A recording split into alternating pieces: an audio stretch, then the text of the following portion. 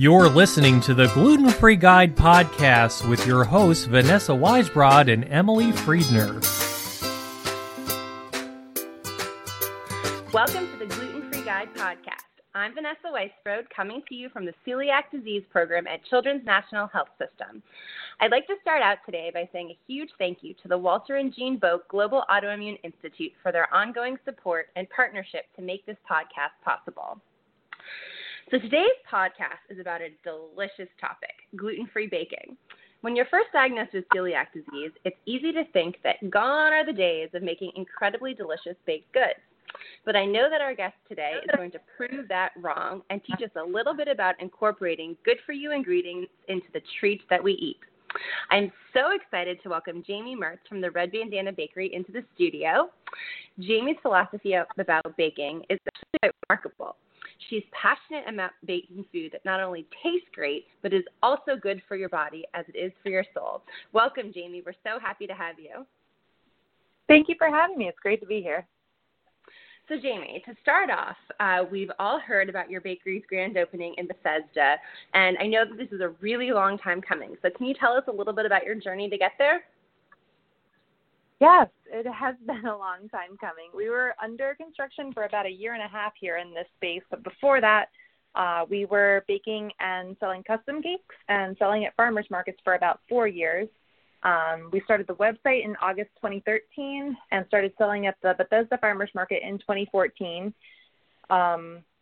I went to culinary school in 2011 and always kind of knew I wanted to bake a little bit healthier. And then finally, when they put my brother on a gluten-free, casein-free diet for autism to treat some symptoms of that, I started baking gluten-free. So the more celiac customers I had at the market and for the custom cakes, the more I realized that we had to dedicate the whole kitchen to a gluten-free facility to avoid cross-contamination.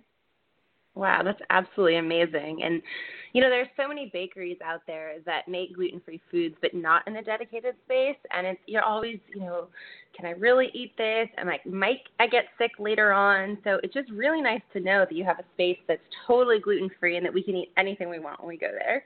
Yeah, it's very gratifying to see people's appreciation of that. It just makes everything simpler, training staff and in talking to customers. Everything is safe. Nothing has touched anything that has touched gluten. That's so wonderful.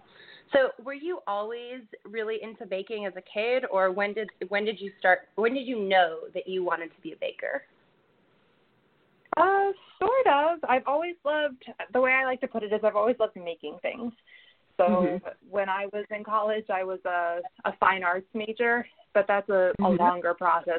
For a baker, you get to make lots of things every day. So that's what made me decide to go to culinary school after that and just focus on pastry arts in particular instead of just cooking in general, because with baked goods, that's more the celebratory side of the kitchen, and everything that you're baking, a birthday cake, isn't because you need to eat to live. It's because you need to celebrate. It's fun. That's so true. So, Jaimie, how on earth do you make things taste good and also be good for you?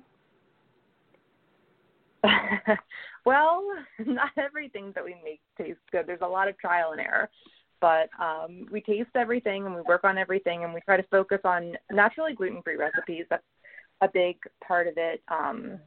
Our cheesy breads and our flourless chocolate cakes and our meringue cookies, for example, are recipes that people have been making for, centuries and many generations that we didn't always rely on gluten, and that's not a part of every cuisine and every recipe. And just focusing on things that with real foods that naturally taste good. A lot of fruit, a lot of whole grains, a lot of just natural foods that people have been eating for a long time. It's not rocket science, it's just cooking. And things that are naturally available in the world that are also good, happen to be good for you. So in your baked goods, what types of flours and grains do you typically use? Cakes are simple because I think a lot of people don't realize you actually don't want a lot of gluten in your cakes. If you were to go to the store and you could tolerate gluten and you could tolerate wheat, you would buy a cake flour which would be low in gluten because gluten makes it tough. So we base our flour blend for cakes on the America's Test Kitchen blend, which is rice flour, brown rice flour, potato starch, and tapioca starch. We also make something are a little bit richer and heartier. We also want to make grain-free. We have a lot of customers who are also following a paleo or Whole30 diet. So for those, we use things like almond flour or a coconut flour, and those are a little bit richer. They add some flavor, and they would be a little bit too heavy for a cake, but definitely have a lot of good flavor and are great for like a paleo apple pie bar, or like make a paleo pale turmeric loaf bread, which is great.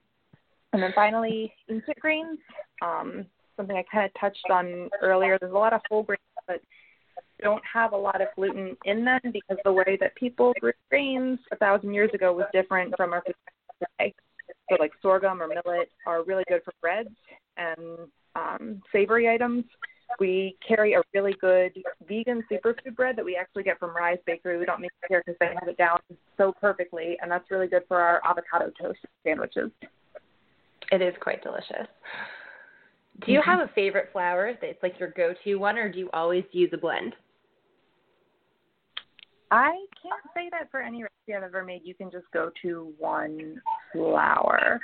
Almond flour is great for like breading something, but it's not. You're not going to be able to translate it into making a cake or a cookie. You've got to blend a couple different, I think. That's great. And how about sweeteners? What types of sweeteners do you use? Well, I always feel like it depends a lot on your body. Personally, I don't have any sensitivity to fructose, so I like the natural sweetness of fruit to make things sweetened with dates, for example. And a lot of our, pies or bars depend on like apples, applesauce. A lot of people know. Our vegan fruit muffins are primarily the fruit that they taste like either banana or apple or pear or peach or pumpkin. It all depends on what's seasonal. And then spices complement that flavor, like cinnamon. A lot of people think cinnamon tastes sweet, but it's just a psychological thing. I think I always have it with sweet things, so that adds some sweetness to the total overall perception. And then some people do have sensitivities to fructose, so we can bake with different sweeteners to cater to theirs. I know like grade B organic maple syrup is good for diabetics. We make a healthier carrot cake with that. That's great. If people make special orders with you, can they ask for a certain type of sugar to be used in their special order? Yes. So we can do pretty much anything. If you give us at least 48 hours, if somebody asks for something I've never used before, I ask for a lot more time than that, obviously, because I don't want to sell them something that we've never made before. I want to make sure we come up with a recipe that works, but we can definitely work with a variety of different sweeteners. We've made cakes with stevia. We've made cakes with Splenda. Whatever your doctor recommends for you, we will figure out a formula to make it work. That's such a great thing you can do. So now, when you first started making gluten-free baked goods, how hard was it? And is it still hard for you today? It's not, I wouldn't say it's super easy, but it really depends on the item. I definitely had a lot of not great recipes and a lot of mistakes in the beginning. It got easier for sure, but I've definitely learned that there are some things that are just more forgiving than others. Like I mentioned before, cakes are not meant to be high gluten. So once you put our blend down, it's an easy thing to do. Breads, I will tell you, are still hard for us. We can do like a simple like Italian bread, like a loaf bread for sandwiches, and we do really nice focaccia bread and like our cheesy breads I love. So, but like if you wanted like a crusty baguette or like a bagel, that is just tough because somebody's got to come up with the science to come up with that protein that makes things chewy like that. That's a little bit more difficult. I was in a grocery store a few weeks ago, and I saw a package for a new bagel, and the marketing for it was just like a real New York bagel, but gluten-free. And so I bought it, and it was like $8 for 4 bagels. And I was like, okay, this must be really good. And it was a box in a bag, so you couldn't really tell how big they were from the packaging. And when I got home, I opened them, and it was teensy tiny, and they were super dense, not chewy at all. And I said, I don't think these people have ever actually tried, like, a New York bagel. Yeah, maybe that's why. So the holidays are coming up, and I know you guys have lots of options. Can you tell our listeners what types of holiday treats and pies and those types of things they can get from you guys? Yeah, of course. We are really featuring the Yule logs. Those are a lot of fun, and you can pick your flavors with the meringue mushrooms, and you can pick your colors, and if you want a message on the cake. We're also doing assortments of cookies, as always, coconut macaroons and chocolate chip cookies and little meringue Christmas trees. And then, of course, the same pies. We had a great turnout for our Thanksgiving pie, so we're doing the same pies that we did then, pumpkin, apple, pecan, and sweet potato for the sweet side. And then we also do savory, spicy kale pies and acorn squash pies. Wow, that's an awful lot of pies to choose from. It's a lot of pies. So how far in advance do people need to order to get them for Christmas? So if you wanted to pick up on Christmas Eve, we're cutting orders off. Christmas Eve, I believe, was a Sunday, so we're cutting orders off that Wednesday. For the entire month of December, it'll be our normal schedule if you can just order 48 hours in advance. But that, final weekend is a little bit busy, so if you can get your order in by Wednesday. Other than that, we will have extra pies in the shop, but they're coming on a first-come, first-served basis. Got it. So now, if people are bakers themselves and they do enjoy baking, we have a lot of people who listen that are newly diagnosed or their children are newly diagnosed. And something that we hear all the time is that they love to bake, but they just can't wrap their head around doing it gluten-free. What advice do you have for them to help them with converting their favorite recipes? So I would say you can't usually just substitute in gluten-free flour. I know there are a lot of flour blends out there that would like to tell you it's cup for cup, it'll work just fine.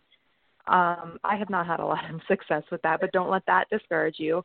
I would say that a lot of gluten-free baked goods they need to be a little bit lighter in the dough or in the batter than you would expect a typical dough to be. Like breads, you think a bread you can knead on the counter. Well, the bread dough for gluten-free breads is going to be a little bit more pourable, more so than kneadable. You need more eggs, and you need just like more liquid to make the dough rise and not be super tough, like you're talking about those bagels. Yeah. I would say if you are a first-time gluten-free baker, cookies are probably a good place to start. They tend to be a little bit more forgiving. And the fact of the matter is, with like a chocolate chip cookie, it's butter and it's sugar, and the flour doesn't matter that much. It's butter and sugar and it's chocolate chips, so it's going to turn out all right. That is definitely good advice. Cookies I agree, are definitely the easiest things to make. Mm-hmm. So one other thing I just want to point out before we let you go for today, and something that I've learned about you over the years, for those of you who don't know, I've been working with Jaimie since right after she got the Red Bandana Bakery going, and it's been such a joy to see you grow and now have this beautiful storefront. But something that I've always been really impressed with is just your ability to be okay with managing different people's food sensitivities, even beyond just gluten-free. So was it your brother that inspired you to really be accommodating to everybody? Or, how do you do this for so many people in such like a wonderful way? Because it's not something that you see at lots of other bakeries. Yeah, it was my brother, and also, like, my grandma had cancer, and so she went through chemo, and her doctors told her that she wasn't allowed to have sugar, and then she wasn't allowed to have this sweetener, and this was the best one for her, blah, blah, blah. And I really just think there's a lot of diet trends out there, and a lot of people that will tell you this is the best diet for everyone. I think the fact of the matter is there is probably an optimized diet for each individual person. Mm-hmm. So we try to kind of appreciate that and work with that. And just because what's good for you isn't good for me doesn't mean I can't make something for you, Absolutely. So we decided to go totally gluten-free and totally peanut-free because we don't want to mess with that. We don't want any cross-contamination with any of that. But when it comes to sweeteners and when it comes to, do you prefer almond milk or do you prefer coconut milk, whatever works the best for you is something that we can do. That's really wonderful, Jaimie. Thank you for doing that for the community. I know I appreciate it, and so many others do too. So, Jaimie, I want to thank you so much for joining us today. This was such wonderful information. And to all of our listeners, please check out the Red Bandana Bakery's website at redbandanabakery.com. And I hope you enjoyed today's podcast. And we will talk to you again next time.